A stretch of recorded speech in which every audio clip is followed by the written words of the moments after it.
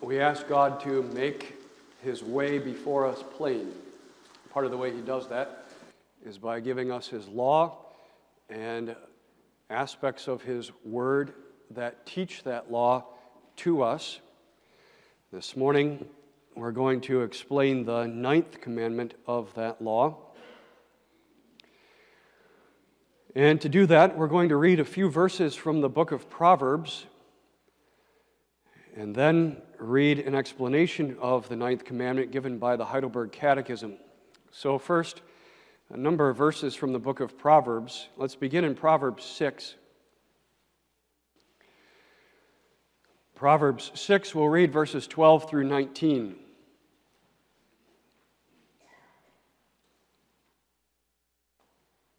Proverbs 6, verse 12, "A naughty person, a wicked man, walketh with a froward mouth. He winketh with his eyes, he speaketh with his feet, he teacheth with his fingers.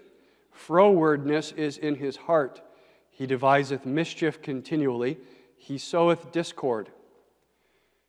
Therefore shall his calamity come suddenly. Suddenly shall he be broken without remedy.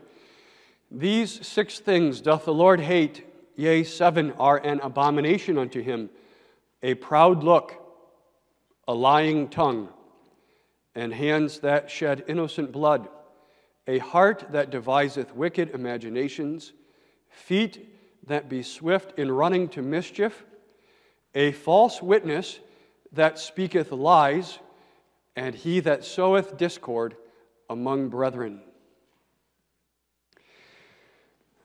Turn a few chapters later to Proverbs chapter 18.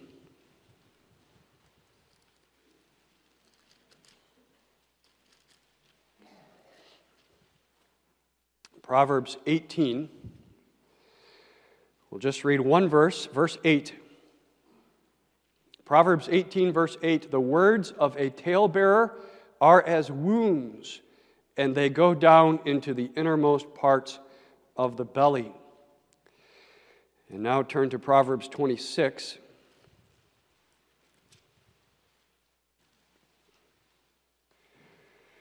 Proverbs 26, verse 20.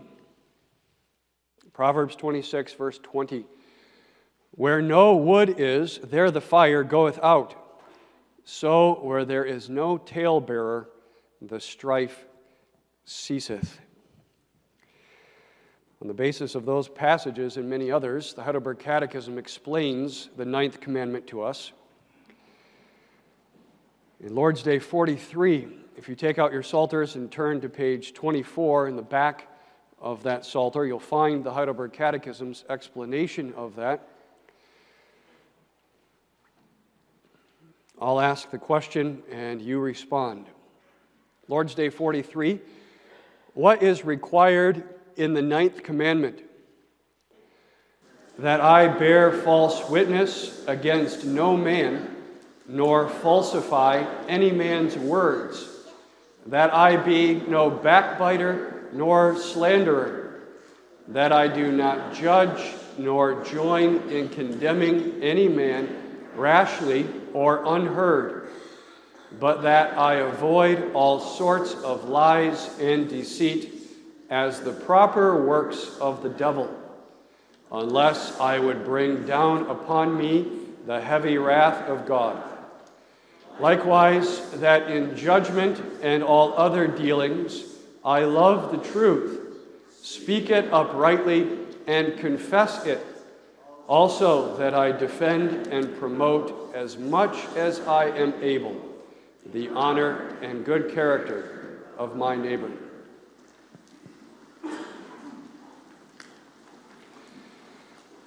Beloved congregation, the law of Jehovah God, the moral law, the 10 Commandments, has 2 sections or 2 tables. The first of those sections, commands 1 through 4, teach us how to direct our love and gratitude directly to Jehovah God in our life. The second of those parts or tables, commands 5 through 10, teach us how to show our love to God through showing love to our neighbor. In the 5th commandment, the first of that second table, in the fifth commandment, we are called to love the neighbor by preserving the authority God has given to him, if God has given him authority, by our own obedience to that authority. Honor your father and your mother. In the sixth commandment, we are called to love our neighbor by preserving his person. Thou shalt not kill. In the seventh commandment, we are led to love our neighbor by preserving his purity. Thou shalt not commit adultery.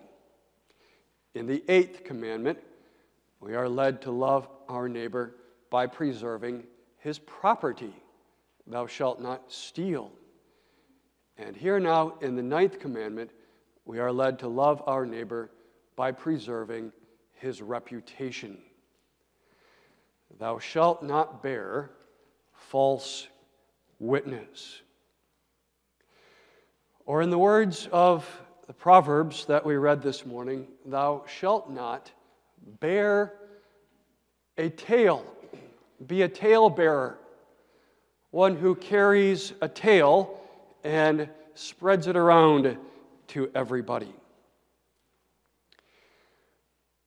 Being a talebearer is one of those respectable sins. It's not one of the sins that we think about very often, the ones that we easily dismiss in ourselves or in others. And yet, it is one of the 10 Commandments, and it is a sin that produces much damage in relationships and in the church. It's a sin that leaves a lot of pain in its wake. It's one of the things that tempts some people to be bitter against the church. Who has not been hurt by slander or gossip about oneself in the life of the church? Probably all of us could say we have to some degree or another. It creates a wildfire sometimes. That's what James says in James 3, verse 6. The tongue is a fire, and it setteth on fire the course of nature. It can create a wildfire of rumors spreading, gossip spreading from one person to another, this opinion or that thing about someone, and people don't take the time to figure out if it's true or not. And like a wildfire, it spreads, and other pieces of information that had nothing to do with it in the first place get added onto it, and it injures someone's reputation. There are, of course, many things that a person can do to ruin his own reputation. And if a person acts foolishly or acts sinfully, he can't go around blaming everybody else for the fact that his reputation has been ruined. He's ruined his own reputation by his foolish or sinful living. Nonetheless, in the church, I ought to be able to trust my brothers and sisters, that they love me and will show love to me by preserving my reputation as much as they are able, that they will defend and promote, in the words of the Catechism, as much as they are able, the honor and good character of me, their neighbor.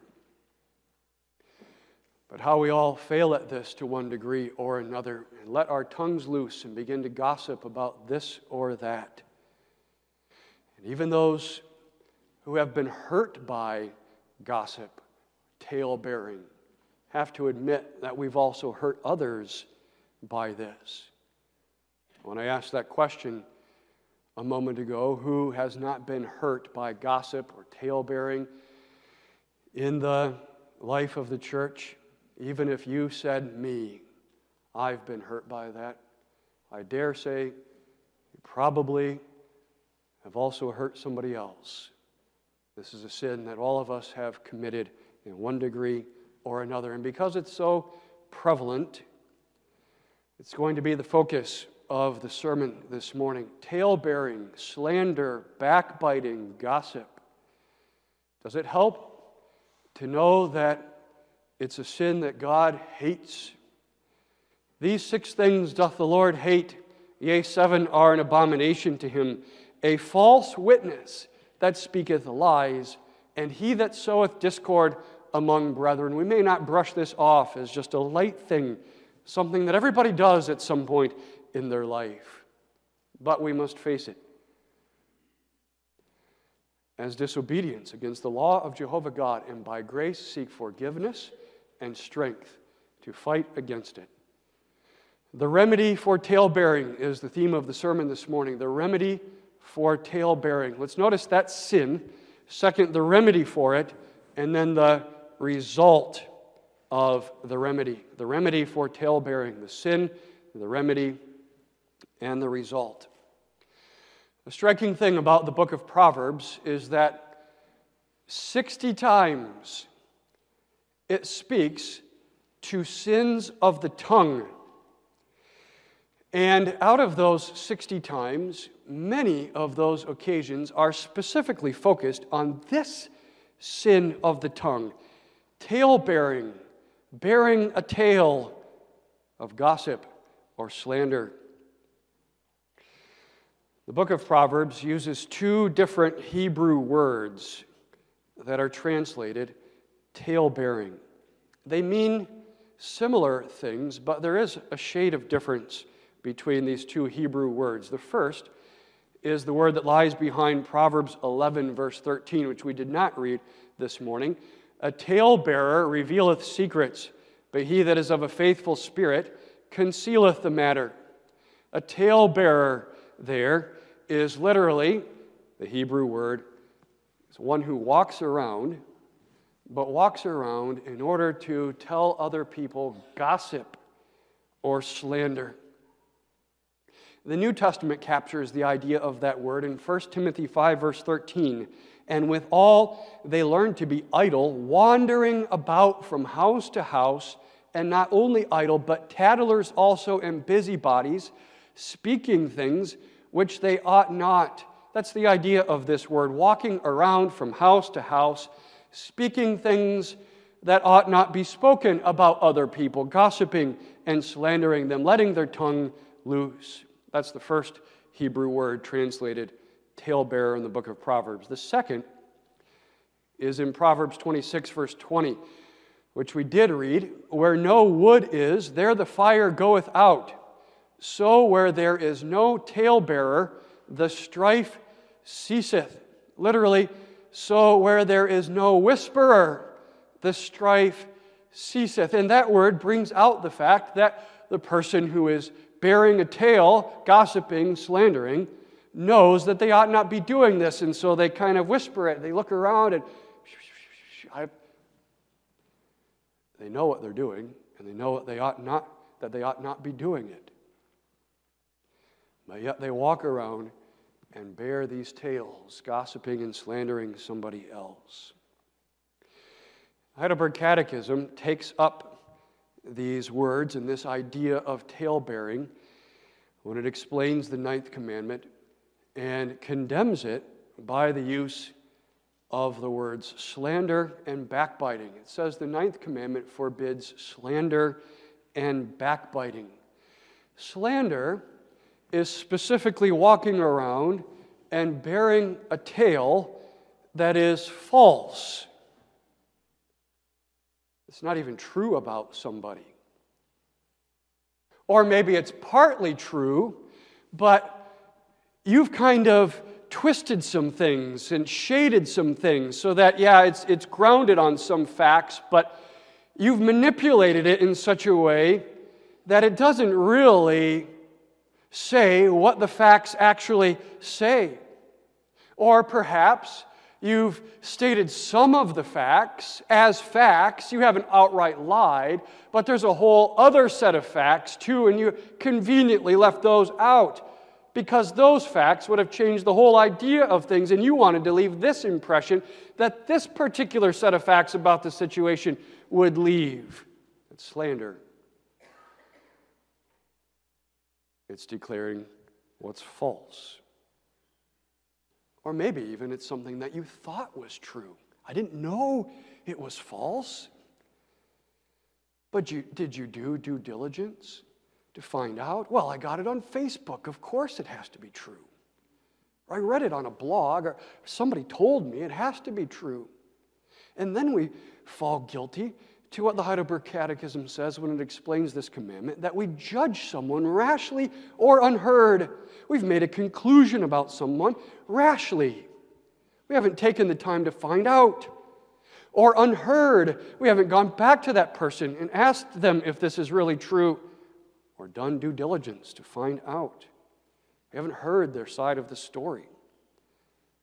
This is slander. But in the end, it doesn't even matter if the rumor is true or if it's not.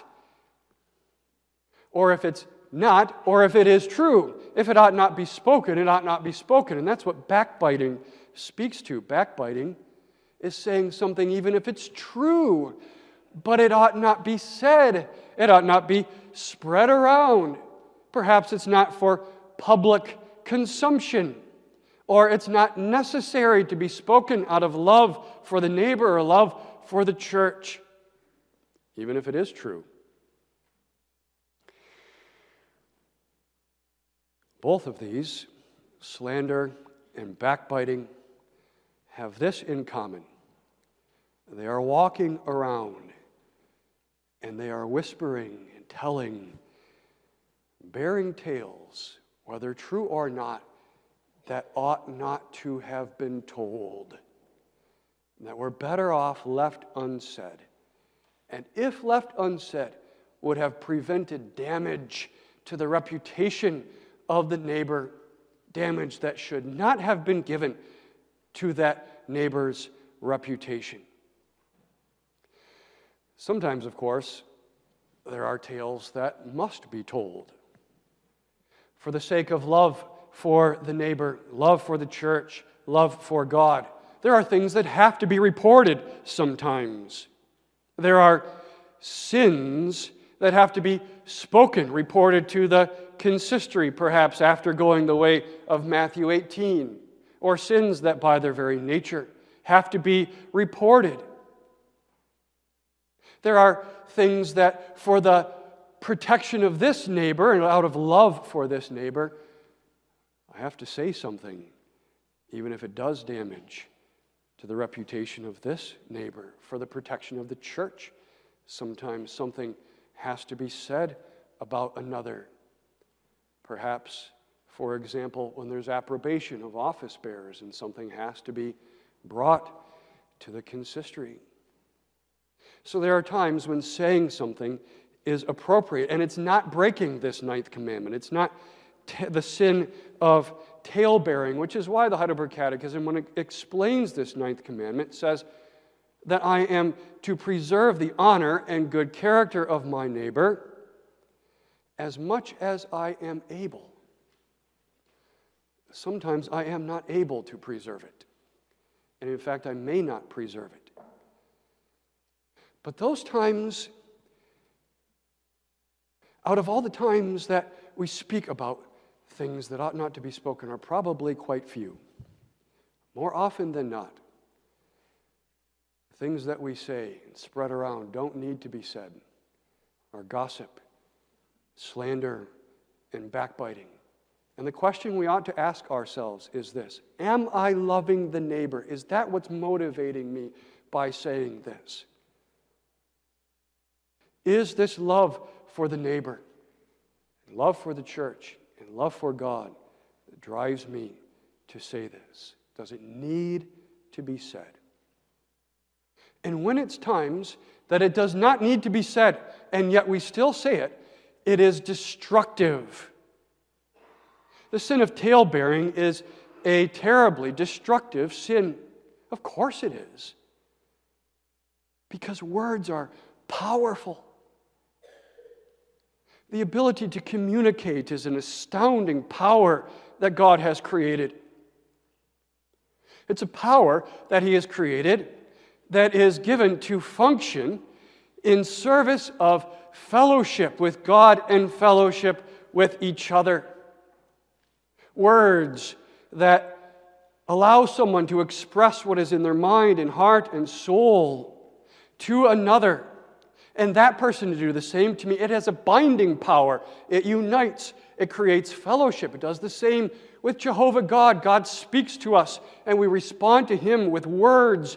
It's a power to unite us. Look at Adam and Eve in the garden before the fall. What was their fellowship with God? They walked and talked with God in the cool of the evening.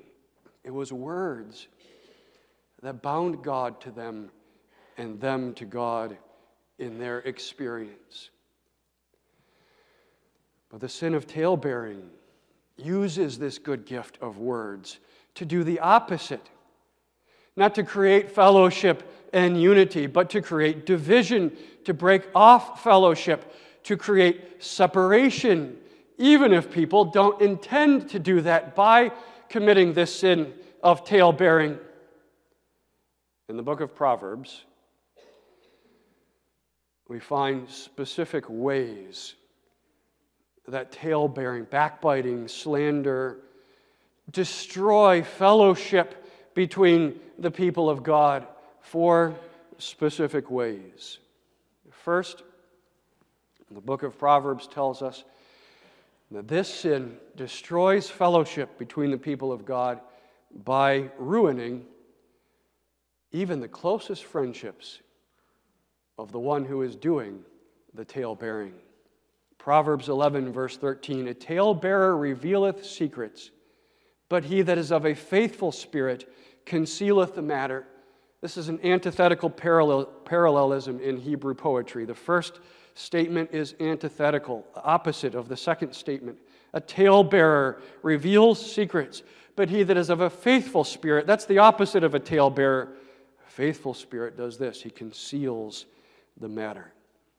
He knows that someone has taken him into his confidence. And when that person has done that, he's done that trusting that this person will know what to do with that they will preserve him, that they will love him, and be a faithful spirit.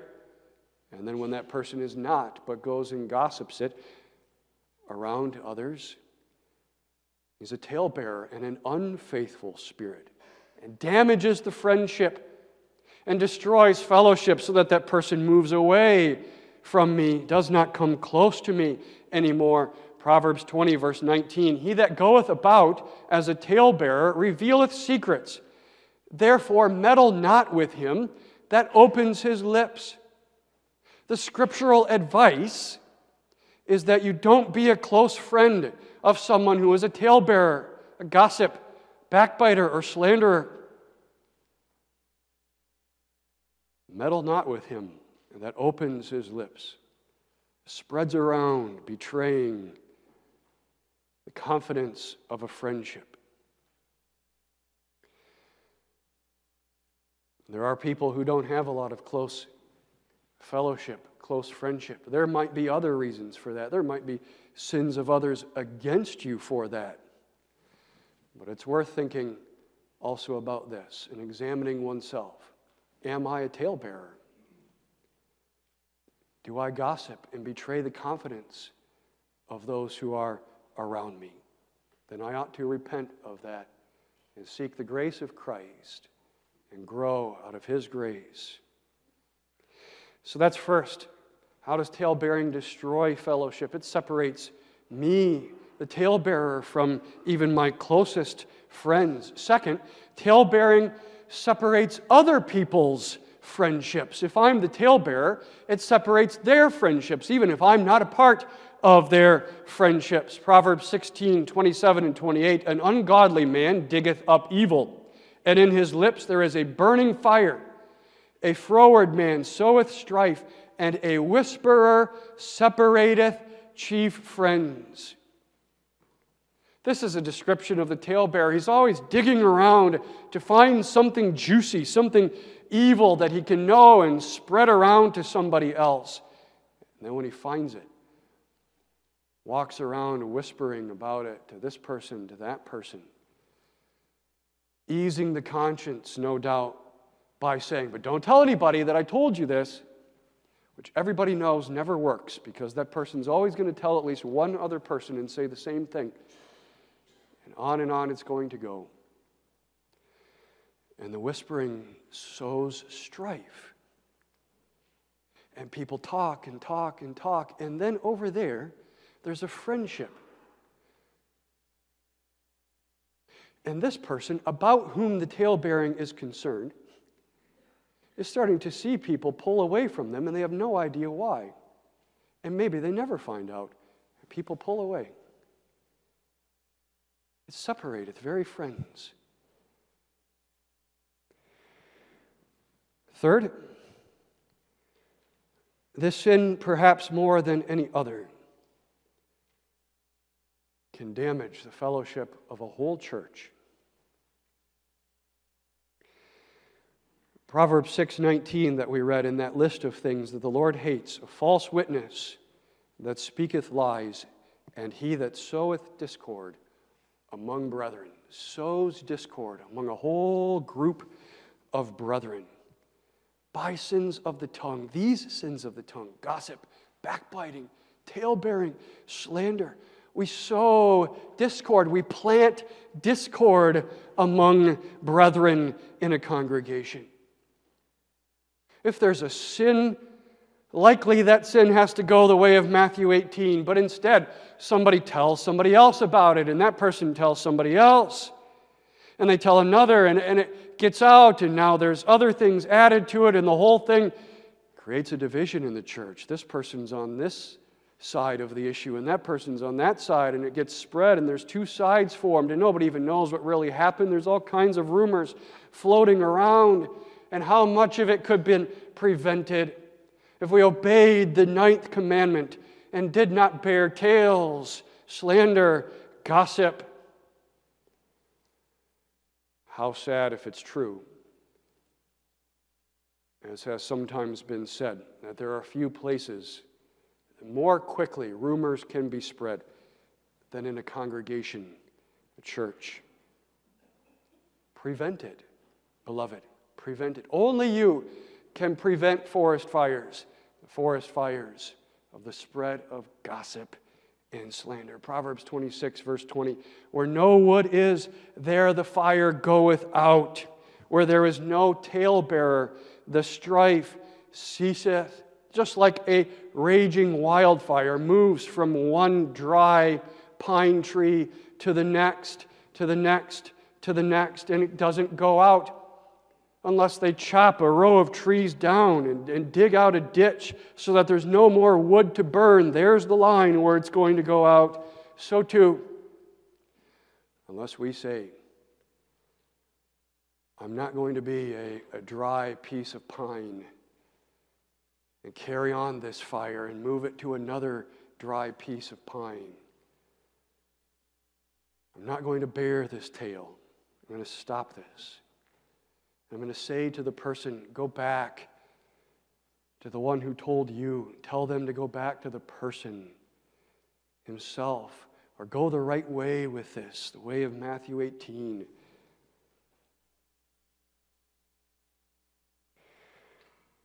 Only then does the church remain united in brotherly love and care. Does a group of friends remain united in brotherly love and care. We ought not start the gossip and the rumors and the slander, and if it comes to us, we ought to stop it. So it does this damage. It can separate me, the talebearer, from even my closest friends. It can separate other friends in the congregation. It can divide a whole congregation against itself. Then fourth,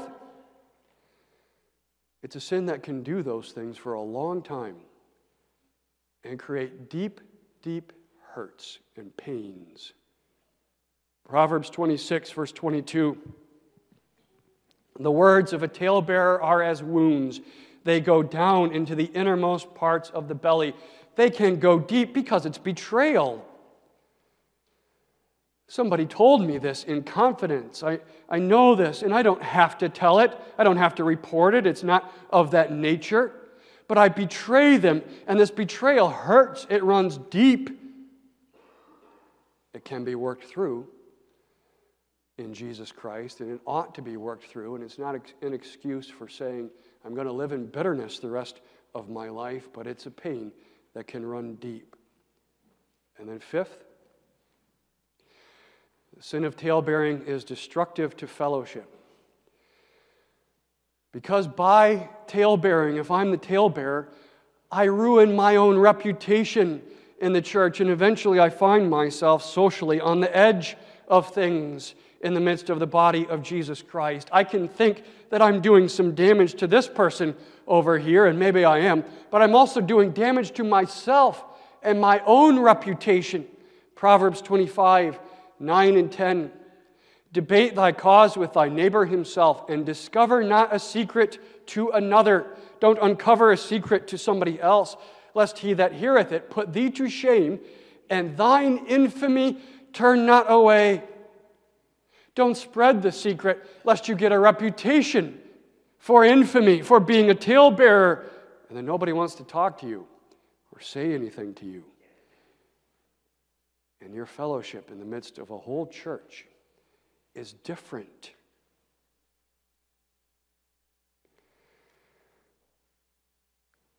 A destructive sin. A powerfully destructive sin. A devilish sin. The devil can never think of anything on his own. All he can do is take what God has created and twist it. And he loves to do that. He loves to take the good creation of God and twist it so that it works for the very opposite purpose. God created words, good communication that exists for fellowship with God and with each other. Then the devil wants to take those words and use them to cause friction, to cause tension and division. That's what he loves. The sin has the devil's stink all over it. And also for this reason, because it's a sin that is rooted in pride and self-love. What is the motive, beloved? What is the motive of tale-bearing, gossip, slander, backbiting? It's always done sinfully to promote myself in an attempt to make myself something great in the mind of the one to whom I'm bearing this tale. Always, that's the motive behind this sin.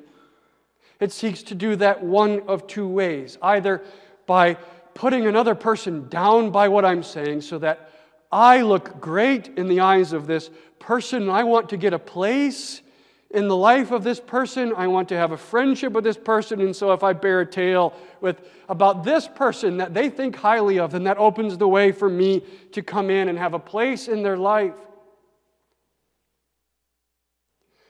Or by seeking a place in somebody's life or in the life of a group or in the life of a congregation. By puffing myself up as the one who has all the information that you might want. Come to me.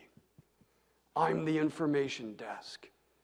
I'll tell you what you want to know. And sometimes it's a combination of both. Like it was with the devil himself. When he bore a tale and slandered Jehovah God before Adam and Eve in the garden. The devil was a talebearer in the very beginning. The devil came to Adam and Eve, and he slandered Jehovah God. Yea, hath God said, Eve, that you may not eat of every tree of the garden? He hadn't said that. There was a touch of truth to it, of course. He had restricted them from eating of one tree, but he comes in and he twists the whole thing, adds more to it, because he wants to leave an impression. Has God said that you can't eat of these trees here? He's trying to make God look terrible. He's trying to tear God down so that he can lift himself up in the eyes of Eve. He's trying to make God look like a devil and himself look like God. God is evil. God is bad to you. You shouldn't trust him. He holds all these trees back from you. as he begins to whisper to Eve. Maybe she doesn't even realize it at first that that's what he's doing, but this is the point. He doesn't care about you. I do. As he wants to insert himself and create a place for himself in the life of Eve. And then he does the other part too, the second part. Eve, I'll tell you what's going to happen if you eat. What he said to you, you're not going to die. I'll tell you. I'm in the know. I have the secret information. I have the information from behind the scenes that you need to see. You're going to become as God, knowing good and evil, and that's why he wants to hold this back from you. He's evil, but I'm the information desk for you, Eve. You want what you need? You come to me. I'll tell you. As the devil used talebearing to establish a place for himself in the life of Eve, to puff himself up in pride, so that Eve looks at him as something that he's not, so that he has a place in the life of Eve that he ought not have. That's the way it is with us too. It comes out of that old man of sin that the devil sowed into humanity from the beginning, and it's devilish. It's always rooted in pride. That's the way it is, you children. When you commit this sin, there's little Billy over there, and he's good friends with Johnny. And so maybe you want to say something bad about Johnny so that he's not so much friends with him anymore, and then you can be a better friend to him or something like that. Or you want to tell something about other people because you want everybody to know that you have all the knowledge, and if they want knowledge, they must come to you, and you will have a place now in their lives where they're all seeking you for the things that they want to know. And you know what, children? It's the same thing in the adults. It's an attempt to establish a place for oneself in the life of this person or of this group or of a whole congregation. That's the motive, always. It's the motive, and it's sinful, it's ugly, it's pride, which is why the only remedy for it is out of a deep humility to grow in love for others that seeks them above myself. Love for the brother and sister in Jesus Christ. Love for the neighbor. An estimation of them that is higher than the estimation of myself. Philippians 2, 3 and 4. Let nothing be done through strife or vainglory, but in lowliness of mind, let each esteem other better than themselves. Look not every man on his own things, but every man also on the things of others. It's the love of Proverbs 10, verse 12. Hatred stirreth up strifes, but love covereth all sins. Love covereth the things that I would want to rumor about, that I would want to spread around about this person or that person, but I cover it, I shut my mouth. I don't have to tell it out of love for the neighbor, and so I cover it. I cover it because this is what love is. This is what love does. Charity suffereth long and is kind. Charity envieth not. Charity vaunteth not itself, is not puffed up, seeketh not her own, rejoiceth not in iniquity. The cure is selfless love for the neighbor above love for myself. Second, the remedy for this sin is love for the church and the welfare of the church above love for myself. The book of Ephesians is sometimes called the epistle of the church. Throughout the whole epistle, the Apostle Paul is concerned about the life of the church, right doctrine about the church, how the church ought to live and function. And in chapter 4 of Ephesians, the Apostle is concerned with the unity of the church, endeavoring to keep the unity of the Spirit in the bond of peace. And so at the end of the chapter, when he gets to sins of the tongue, he's talking about sins of the tongue in service to unity of the body of Jesus Christ. We forget that a lot of times about that part of Ephesians 4. Wherefore, putting away lying, let no corrupt communication proceed out of your mouth, but that which is good to the use of edifying. Let all bitterness and wrath and anger and evil speaking be put away from you with all malice, and be kind to one another, forgiving one another. What kinds of sermons do you hear that text preached? Most often, it's in a marriage series or in a family series. And that's fine. It can be preached in that. But don't forget that the original point of its being written was for the sake of unity in the church. Wherefore, for the sake of the church's unity, put away these things. Do you love the church, beloved, the bride of Jesus Christ? Do you love her as the ship that carries you through the storm of this world? As God grows us in that love, we put her welfare above the desires of myself or a place in the life of this person or the group of these people. Knowing that talebearing divides the church, separates friends, sows discord among the brethren, divides an arm from a leg so that the body of Christ is dismembered. Be careful. Be careful. And third, the remedy, love for the neighbor, love for the church. And the third, love for God Himself above love for me. A love for God Himself above me that recognizes His sovereignty over my life and is at peace with His sovereignty over my life and humbles myself to say what place He gives me in the life of this person or in the life of this group or the life of this congregation is the place that He gives me. And I'm not going to go outside of the way of His law in order to gain a place for myself in the life of that person or the life of this group or the life of the whole congregation. He gives me a place.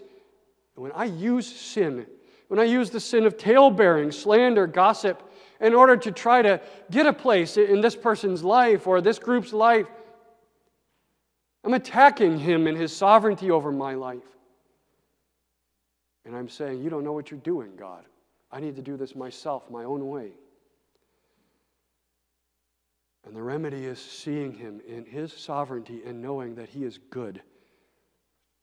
And He'll give me the place that I need to have in the right way in His church. This love for the neighbor, this love for the church, and this love for God, beloved, is worked by God Himself in the heart. When He regenerates, He plants this in the people of God. It's the life of Jesus Christ Himself that He puts into the people of God, the life that Christ Himself had, a life of love for the neighbor, a life of love for the church, and a life of love for God that was in Jesus Christ is planted in us and is grown by the Word of God in us. Think about that love of Jesus Christ. A love that was not turned back in spite of all the gossip and all the slander and all the talebearing and backbiting that was going on about Him in the church. Gossip was flying around Jerusalem, Galilee, everywhere about Him. You know this guy was an illegitimate child, right? And it was being spread around. Mary had Him before she was ever with Joseph.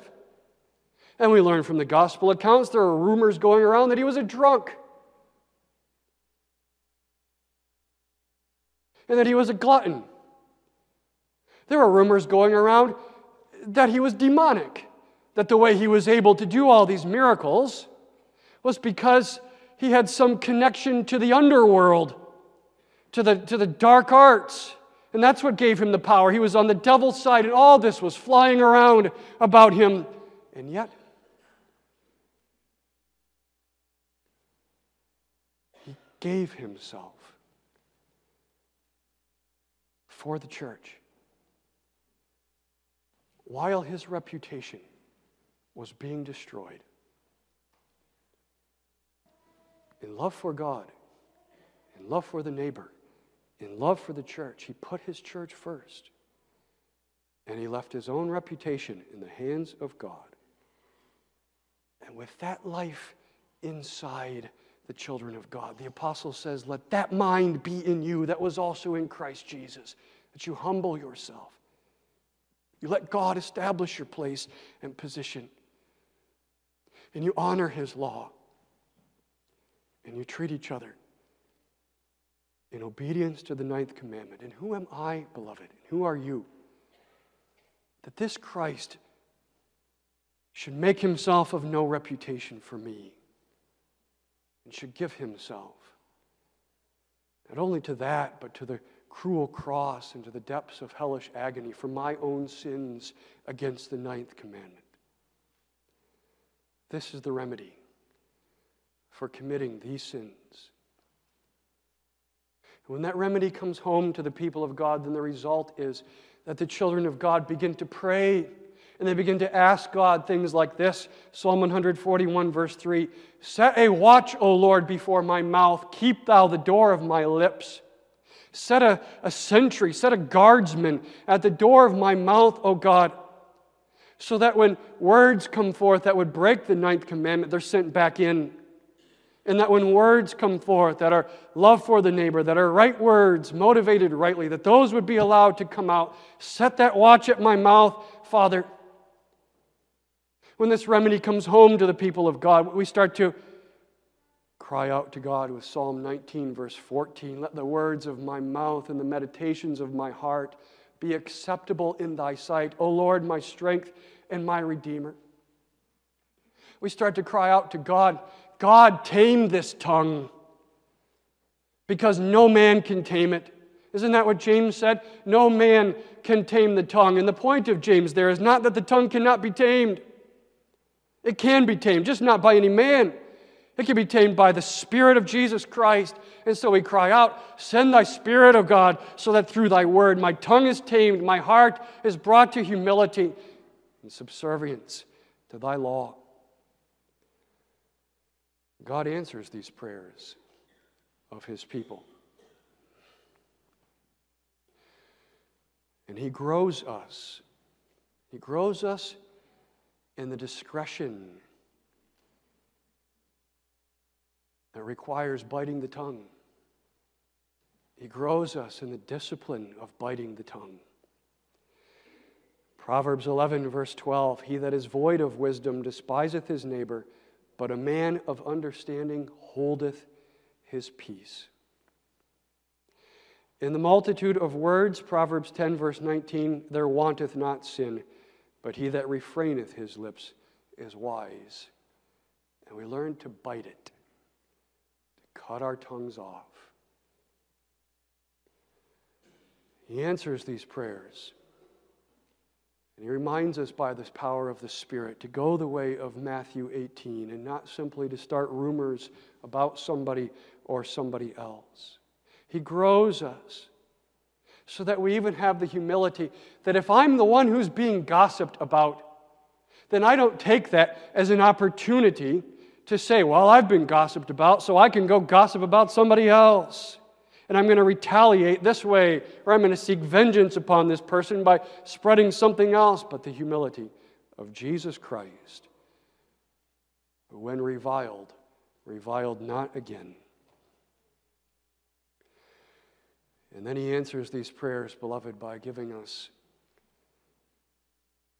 a heart and a mind and faith that looks up and waits with bated breath for the life of heaven to come, when all pride will be removed out of all of the children of God, when all love of self will be taken away, when the tongue, that good instrument, and words, that good gift, will be used alone for the creation of fellowship. And what a fellowship between God and Christ and each other. And then I come back down to the earth and I'm thankful for the taste of that I have here. And I have that with my brothers and sisters in Jesus Christ. I have that with my God, imperfect though it is, and I'm thankful for the taste of that I have in spite of all the sin that's there too. And I'm thankful for what's coming. Is that in all of its fullness, with no sin to mar it, world without end. Amen. Let's pray. Father in heaven, bless the exposition of thy word to our hearts and grow us in obedience to the 9th commandment for thy glory and the good of thy church. In Jesus' name we pray. Amen.